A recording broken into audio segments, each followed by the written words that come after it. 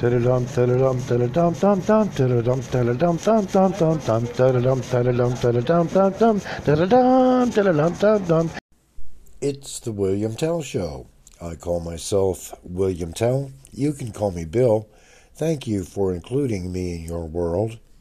It's wonderful to be included.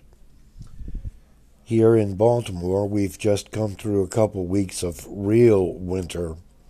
In recent weeks, there's been a major change in my housing prospects, so today I'm going to talk about that and also talk about unanswered prayer.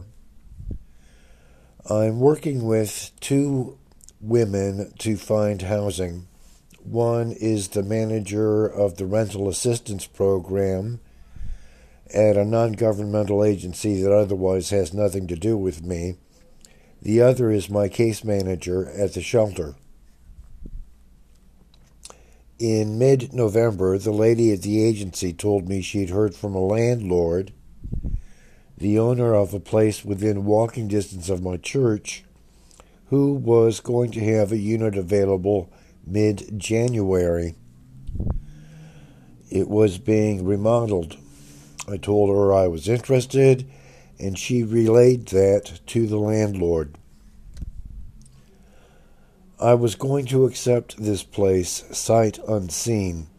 Until now, we had not found anything within walking distance of my church. On the one hand, I will be allowed to continue to stay at this hotel until COVID goes away, but there's no telling how long that will be. On the other hand, everything is in place now for me to look for a job in radio, and I judge that it will be easier to maintain a job if I have my own place. My strongest motivation to find a place isn't for the sake of having a place, but to make it easier to be William Tell. Several months prior, my previous case manager took me to look at several places, but none of them was acceptable to me. As I said, I was going to take this place, sight unseen. So I began to pray every day that I would simply fall in love with the place just as I found it. Ideally, I'd like a place just like the hotel room I'm in now, with enough added space for a kitchen. I'd like carpet or hardwood floors. I want to have a cat, and I want to have Wi-Fi, which I may have to get on my own. These days, I'm online these days just about 24/7. So that was my prayer every day. Mid-January came, and I had not heard anything more about this apartment. I got a new case manager. She reached out to the landlord and learned that it's a 2-bedroom unit, whereas I'm only approved for a 1-bedroom unit. So, this place will not be available to me. We're back to square one, with no housing prospects at all. If I still have no place when they close down the hotel, I will return to the shelters. I won't mind the living conditions, but the specific shelter I'm in may or may not accommodate my having a job.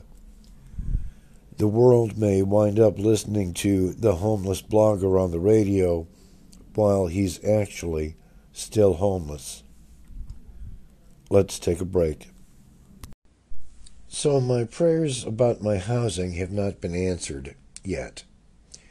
Ambrose Worrell defined faith as, quote, the absence of resistance to that which you hope to receive, end quote. I define faith basically as integrity, walking your talk, having your feelings, thoughts, and actions all congruent with a given goal.